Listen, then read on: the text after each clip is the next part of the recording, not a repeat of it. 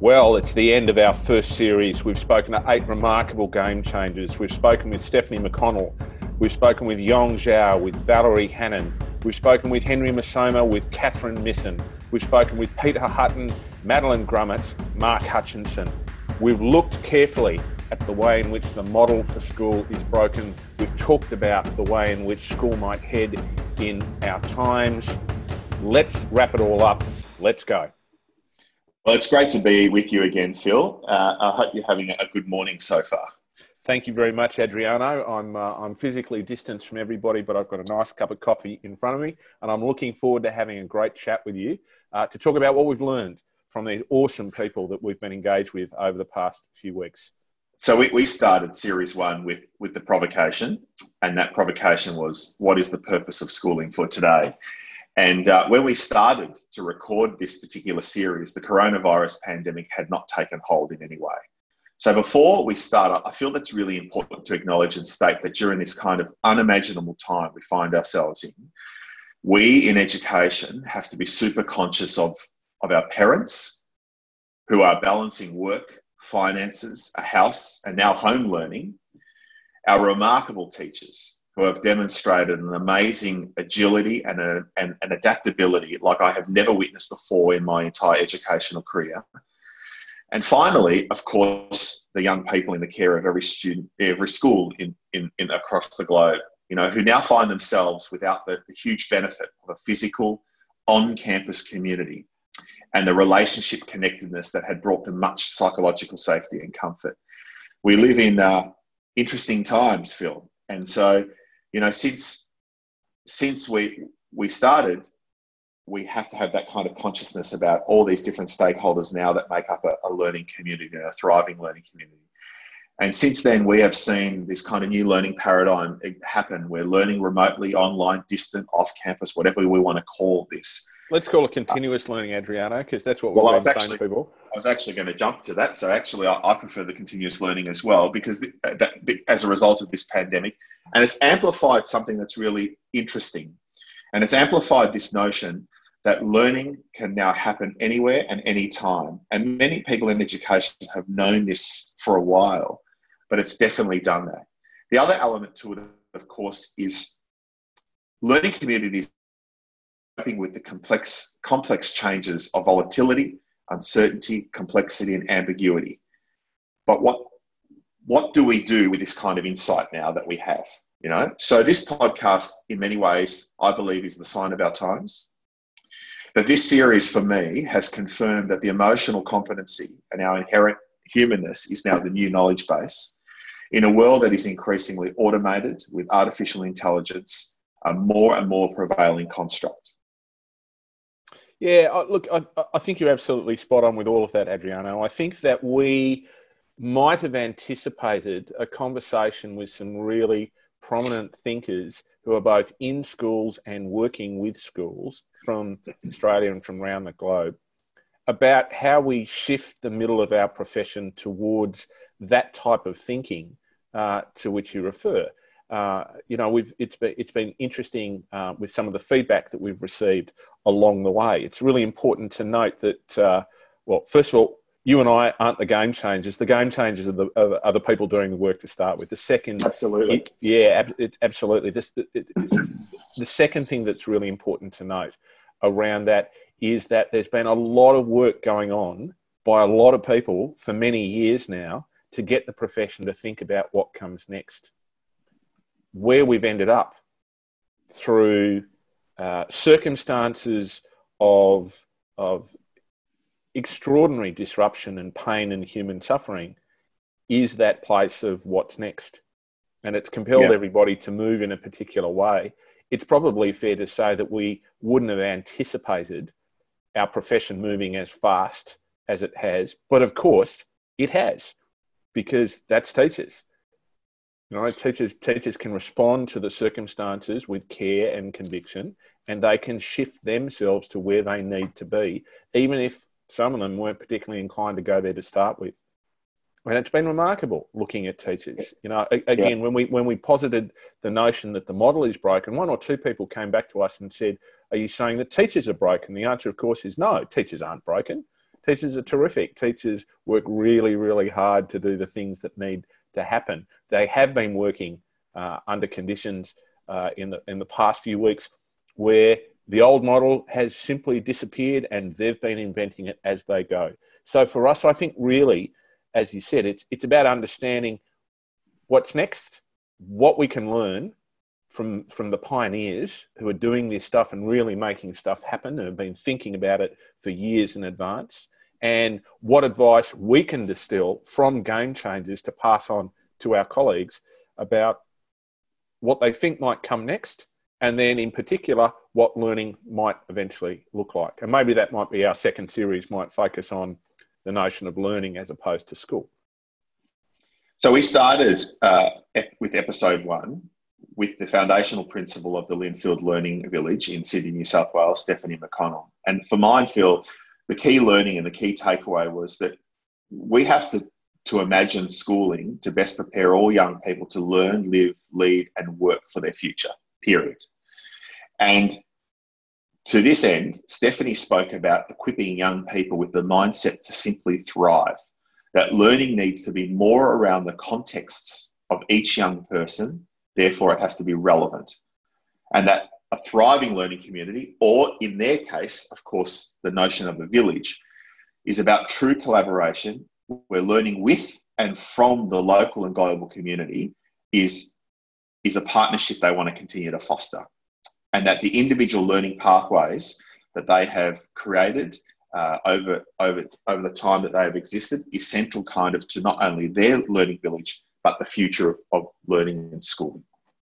Yeah, look, and absolutely. And I thought what was really interesting was to look at the way in which the community of inquiry and practice in the village functions. First of all, it's under the precept of being a village, not of being an institution, but of being a traditional human organisational structure, which is all about relatedness, and it's all about connectedness and everybody knowing everybody's business and chipping in and helping. I think the second thing is that village, in Stephanie's mind, was born out of frustration with the system and the courage to step forward and to lead in a very human way, but a very determined way to say, there's a better way of doing things. I think the third thing is that there's no perfection in what they do. Mm-hmm. Instead, there's progress. In other words, there's lots of mistakes going on. Nobody's too worried about the little things because everybody's in that experimental play type of mode. Everybody seems to be enjoying it. That, of course, requires, the fourth thing that you pick up from there, which is that people within the village at Linfield are choosing to be there. People are choosing to send their children there, and staff are choosing to be there.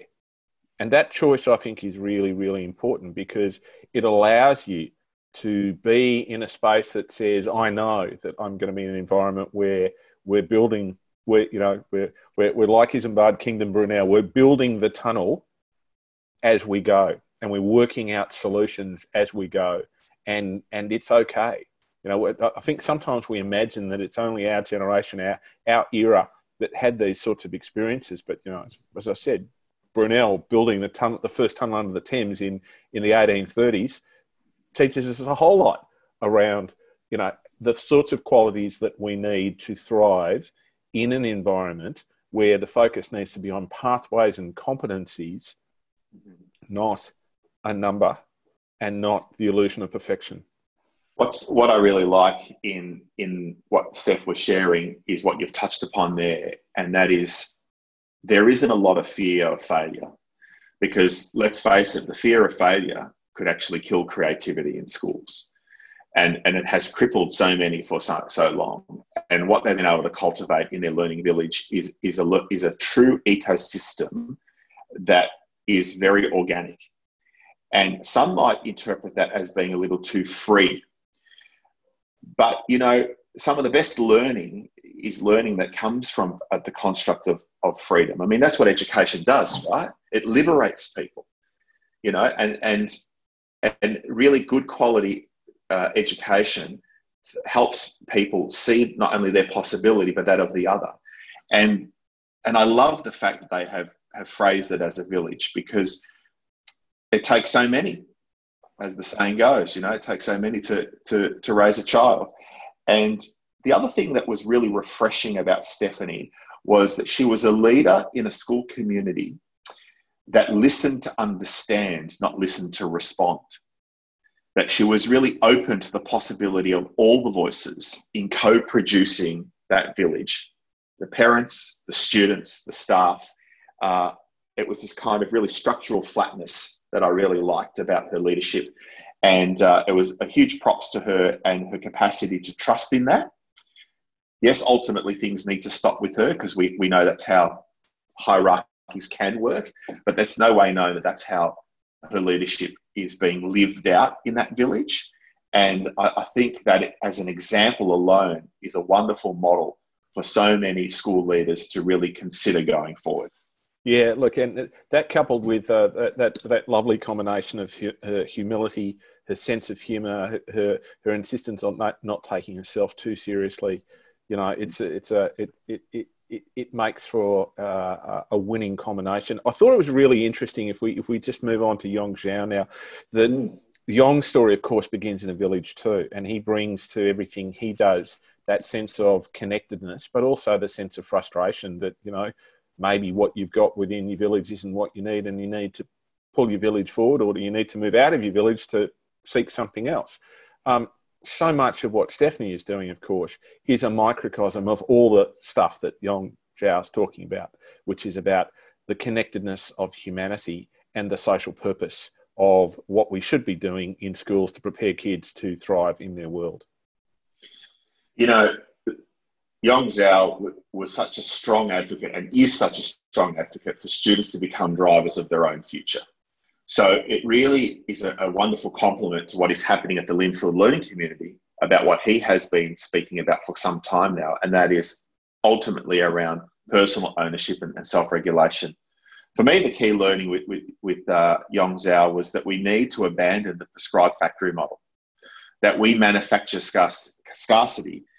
Life is not about fighting for a few spots, that you can create your own story and your own future, and that adaptive challenges, however, are less precise, intangible, and are usually kind of resolved through a more organic process of trial and error.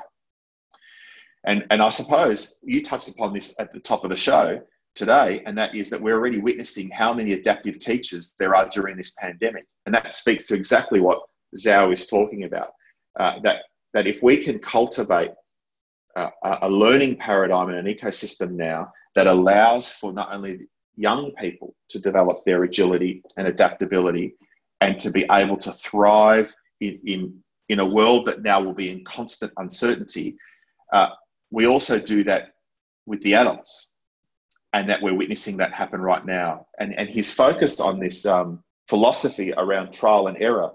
For me, it's about two things happen when you have a go. Either you succeed or you learn. Yes, well, of course. And the notion of success too is important, because so much of our understanding about success can be framed around the achievement of an arbitrary benchmark, a number, a grade, certification and accreditation, a qualification. Whereas, of course, we understand the more we move through that while the pursuit of excellence is important, and we need to become the best version of ourselves that we possibly can be, and to keep growing that understanding through life, at the end of the day, our success is more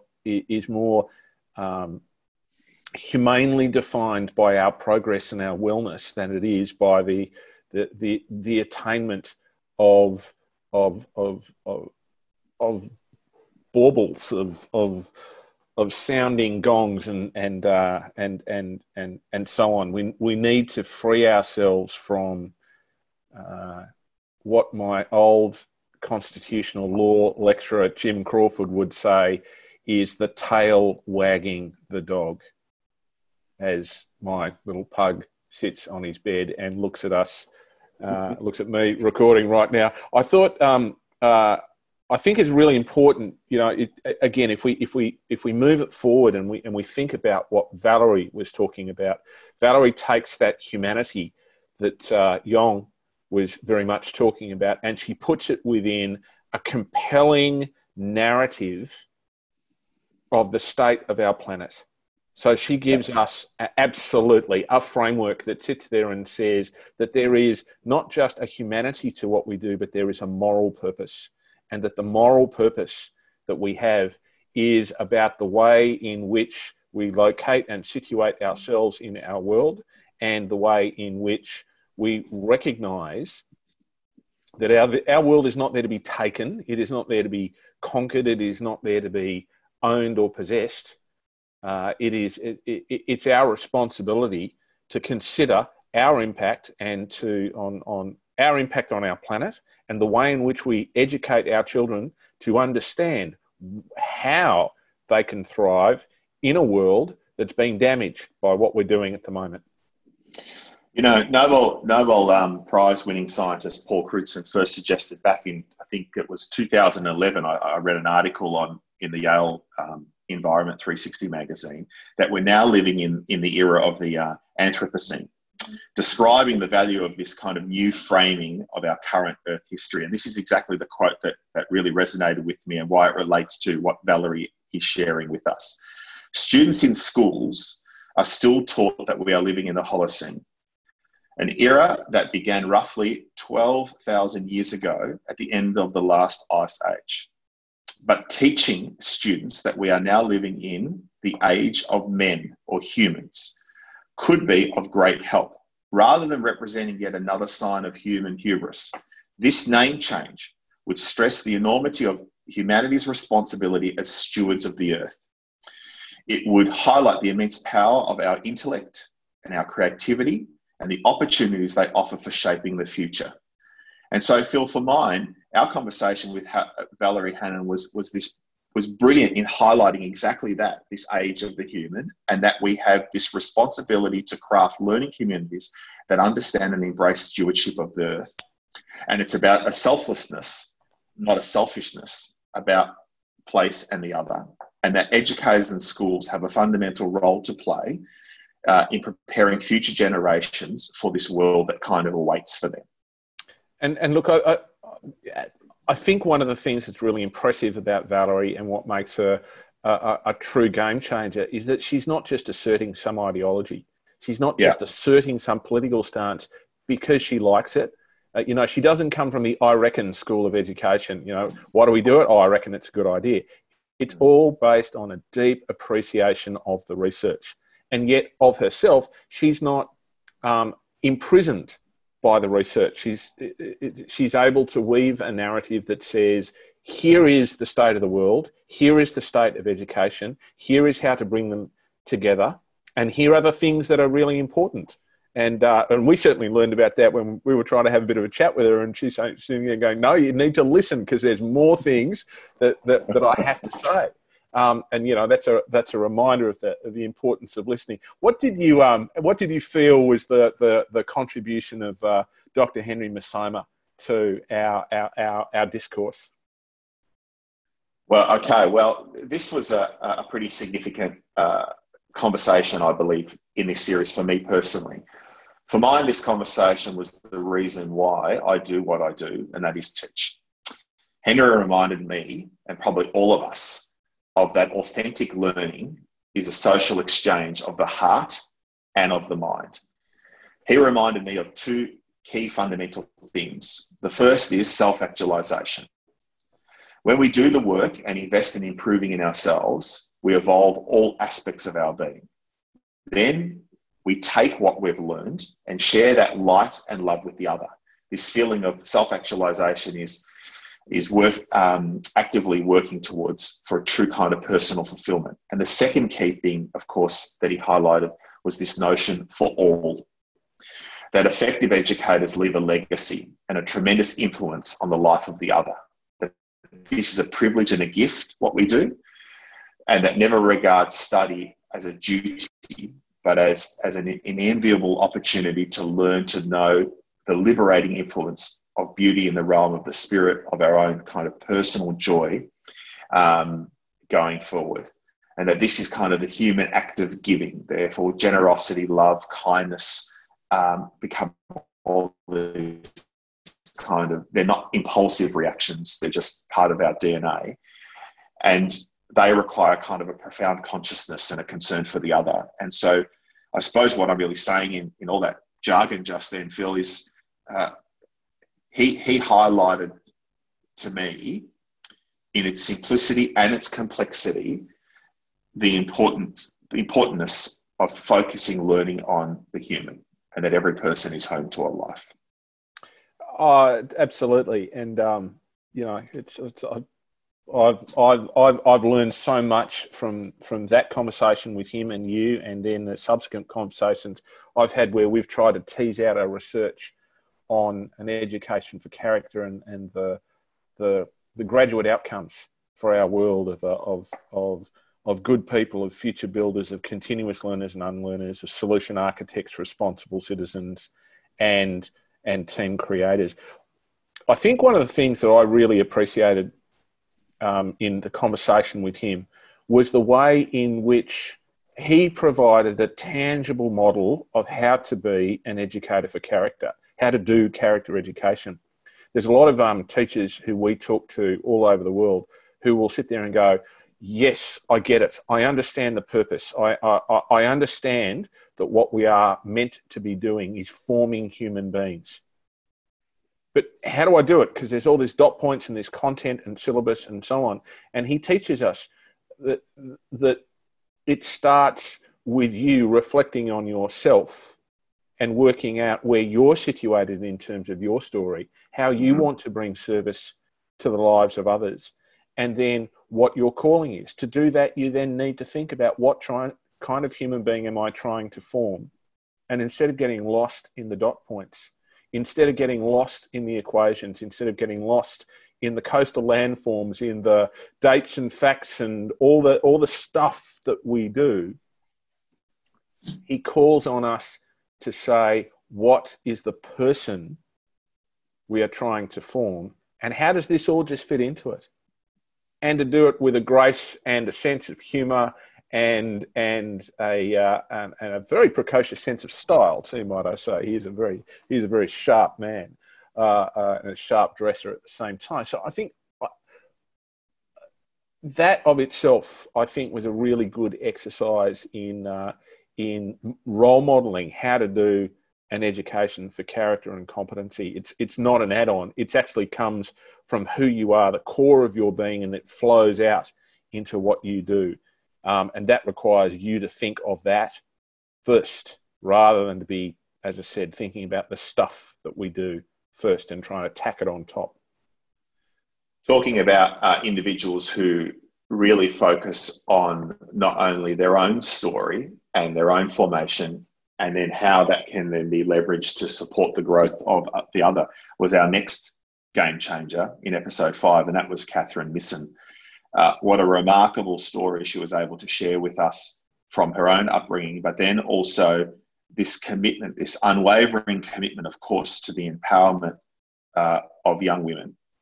And, you know, for me, she represented one of those examples of what today's educators really call for, and that's an adaptive style of leadership that is kind of collaborative towards a change movement that emerges in kind of a non-linear manner from an interactive exchange with everyone, where school leaders and educational sectors kind of need to wake up to the fact that control and order and certainty are now just fallacies, and that agile and adaptive leaders read the patterns of life effectively, moulding themselves to the needs of the moment, almost kind of to the sign of our times. And you know, since our conversation, Catherine and her college have developed a particular model for a way through this kind of remote learning we find ourselves in, or that's been thrusted upon us. But theirs wasn't just schooling at home. The model demonstrated her humanity and her leadership around listening attentively and then defining it. And the model is centered around the value of well-being and supporting young women in her context to self-regulate and take ownership of that as their number one priority, complemented by really good deep learning through synchronous and asynchronous structures and support from really highly dedicated, teachers who are well prepared to remain with the academic rigor that's required, but being very conscious that the human is at the centre. That's right. I mean, and look, her strong voice and her strong vision come through. Again, these are not things that are serendipitous. These are things that are well thought through. There's years and years and years of her own formation that go into that. It's very clear that Catherine's made a choice in education about the things that really matter to her. That of itself, again, too, is a great lesson for educators out there who say, I don't have the time. All this stuff's great, but I don't have the time. To create the time, you must choose what's important and do what's important. And if you get to the other stuff, that's fine. Do what you think's important, because at the end of the day, everything will flow from that. Catherine's got some very clear views on what's important in the education of young women and what's important for the education of Indigenous folk from around the world. She makes no bones about it. She's not all over the place. She's not an educational bowerbird either. She doesn't just grab bits and pieces of stuff. Yeah. She will consider the things, and then she will take the evidence and the research about what works to make her vision work and go and do that.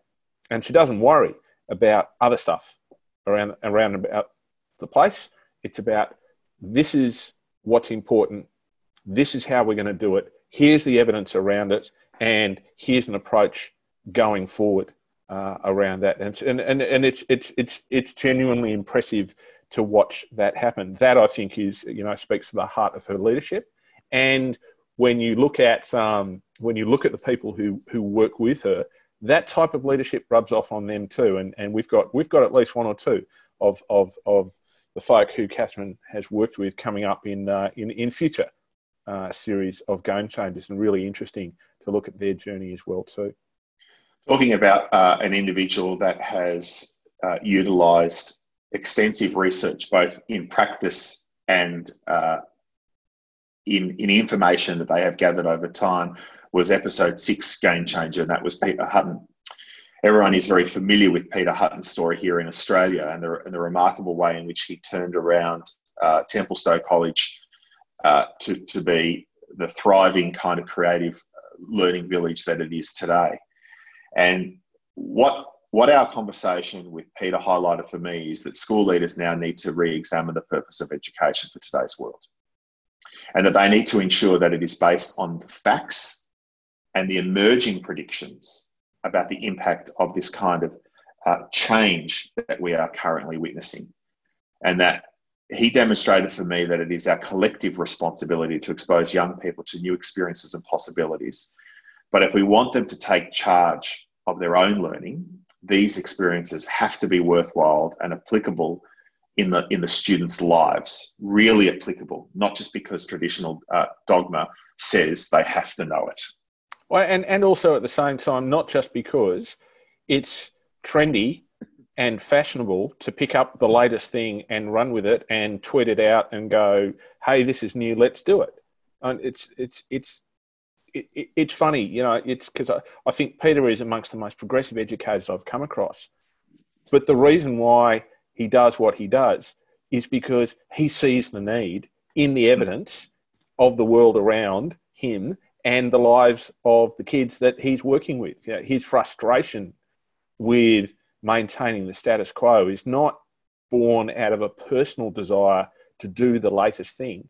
It's born out of an understanding that by failing to align, by failing to integrate, by failing to personalise education to the needs that actually exist, that we do our students a disservice. That moral purpose for him comes through, and there's a touch of the curmudgeon about him too, which I really like at the same time. He doesn't suffer fools gladly, and he's never going to die wondering. And again, it makes it very, very clear for people around where the direction is. So it's and so you might go from leading an institution Now you need to think about influencing a movement. Very, very impressive. So talking about influencing a movement now, Phil, nice segue that was. Episode 7 was with Madeleine Grummet. And when I say leading a movement, her passion around empowering young women in the space of entrepreneurship in particular has seen over 30,000 young women since 2016 undertake a study in that particular area through her championing of her business called Girl World. What a phenomenal approach they have taken to real opportunities that exist with private enterprise and partnering with schools and educational sectors to kind of codify curiosity, to connect young people, and in her case, particularly young women, to industry-based people. What a dynamic way to accelerate the work of careers practitioners in schools and scale up with entrepreneurs that are focused on empowering young people across all industries.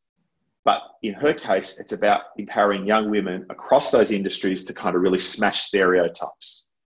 And I love that because it's kind of not only a game changer, but it's if you see don't worry about just the ceiling anymore, we've broken through it type of stuff. And I always love having a dialogue with wonderful entrepreneurs like Madeleine because they are forever curious simply about learning, about living, about leading, about working. So my question to you is this, Phil. How do you quench your thirst for curiosity? Oh, it's such a good question. I think the way I do it myself is I try and hang around people who have got something to teach me about the world and people who are different. I'm very cautious about staying in a Phil bubble. You know, I don't necessarily want people around me all the time who think the same as me, who feel the same, who do the same. I think that's one of the challenges of entrepreneurship is that constant reinvention, that constant reimagining of what you do, of how you do it. I think one of the things you have to do is get up early in the morning and just go for it every day that you possibly can, because if you don't, then what have you got other than contentment? And, you know, I don't know. I think driving forward is a better way than standing still. You know, Peter Garrett, Midnight Oil, isn't it? Better to die on your feet than live on your knees. That's just revealing my age there right now. I think one of the things that I really appreciate about Madeleine too is that she approaches entrepreneurship by being entrepreneurial. Mm-hmm. And in everything that she does, she's modeling the competencies that she wants for people around her. When she sees a gap, she goes for that gap. And that's entrepreneurship at the end of the day. Find out where there's a niche, where there's a space, where there's a need that's not being met, and go and do it. So if you're curious, what you should be curious about is that which is not working and that which needs remediation. And that's my segue into talking about Mark Hutchinson and what the Alpha Crucis team are doing in terms of the education of teachers. Mark is a really busy thinker, and his thinking is all around how do you create models and systems to fix things that aren't working. So if we have teacher education, and let's face it, there's almost nobody outside of teacher education who's got anything good to say about teacher education. Every school you go to will tell you that by and large, people coming out of tertiary training programs are not prepared for the classroom, are not prepared for what they're doing. They're not fit for purpose. So Mark's starting point is, how do we design something that's actually fit for purpose? And let's not worry about what other people are doing, and instead, let's do something that works. So similitude is replaced by efficacy. And in doing that, I think he models the adaptive expertise and the professional self-efficacy that we all need in our profession. We need to do that which works and keep changing and keep moving until it does. You know, our conversation with Mark reminded me of Parker Palmer's landmark book, The Courage to Teach, And I'll just read this quote to you. Parker writes, "The connections made by good teachers are held not in their methods, but in their hearts." Meaning heart in its ancient sense, the place where intellect and emotion and spirit and will converge in the human self. It's as simple and as complex as that. And I love the fact that Mark is endeavouring to cultivate and foster teacher training that has the human at the centre. And a huge props to him and of course, what's happening there at the college. So, Phil, we're going to wrap this up now, this conversation. And I've really been appreciative of hearing your insights about the 8 game changers that we had the privilege of having a dialogue with. For mine, I'll finish off by saying this. The American kind of marketing guru, Seth Godin, who I've shared with you before that I'm a huge fan of. You have indeed. Yes, you have. Once said the following thing: the cost of being wrong is less than the cost of doing nothing. And if I learned anything from these 8 game changers, that is, it's now time. It's time. We can't simply do nothing. We must act in creating a schooling model that has an explicit emphasis on the fostering of confidence, competence, and character. Having said that, and above all, this series has confirmed for me why remaining forever curious, highly adaptive, and that when we make a commitment to our own self-efficacy and that of the other, these are the kind of fundamental things to thrive in a kind of new learning environments that we find ourselves in. And if that's then going to become the construct of the new mainstream in schools, we need teachers and leaders who challenge the status quo, who embrace diversity of opinions, acknowledge limitations in their own expertise and seek input, and most importantly, who are not only able to do, as John Dewey has previously stated, learn from experience, but rather learn from reflecting on that experience. It's so important, Adriano. I've learned so much from my interaction with the game changers and also from the conversations with you. I have a question for you too, which is that in so much of what you're talking about, you're encouraging me to stand up above the parapet and to show the courage to go where my heart leads me in education. How do you nurture that heart in what you do? Yeah, that's a fantastic question. It's a bit much like that quote I just shared with you, from John Dewey. My whole kind of learning journey has been one where I've never planned a single thing, Phil. I've only ever prepared for living. And to prepare for living and to do it where my growth and self-actualization is as important as helping the other and being open to place and the other is through kind of reflecting upon all those experiences.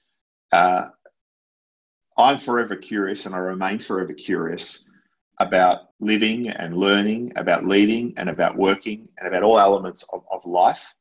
But I'm forever remaining curious about the construct of love.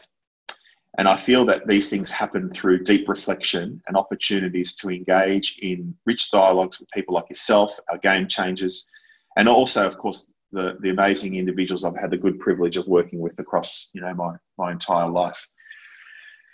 But I just feel that we're here for a short time, and we either can go on simply existing, or we can look at living life abundantly. And for me, living life abundantly is the courage to wake up and to say, how can I be better than I was yesterday?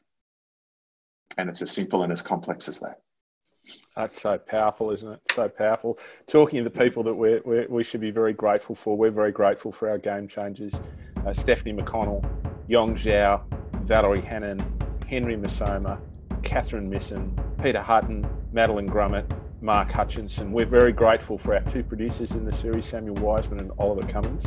We're very grateful to all of the people who have given us so much encouragement as this series has been aired. We're really quite surprised by how many of you have been interested in our little project and what it's all about. for us, it really is all about a celebration. It's about establishing a discourse that says there are some amazing people out there in education who are doing things that can inspire all of us to have that courage that you just talked about then, Adriano. And as I said earlier, I want to foreshadow that in our next series, and we're going to do a next series because people have told us it's worthwhile. In our next series, we're going to look very carefully at what learning looks like. That if we've spent a series saying the model is broken, there's a new model, we're building that model right now. The next point to say is, what does learning look like in that world where we are putting the human to the fore?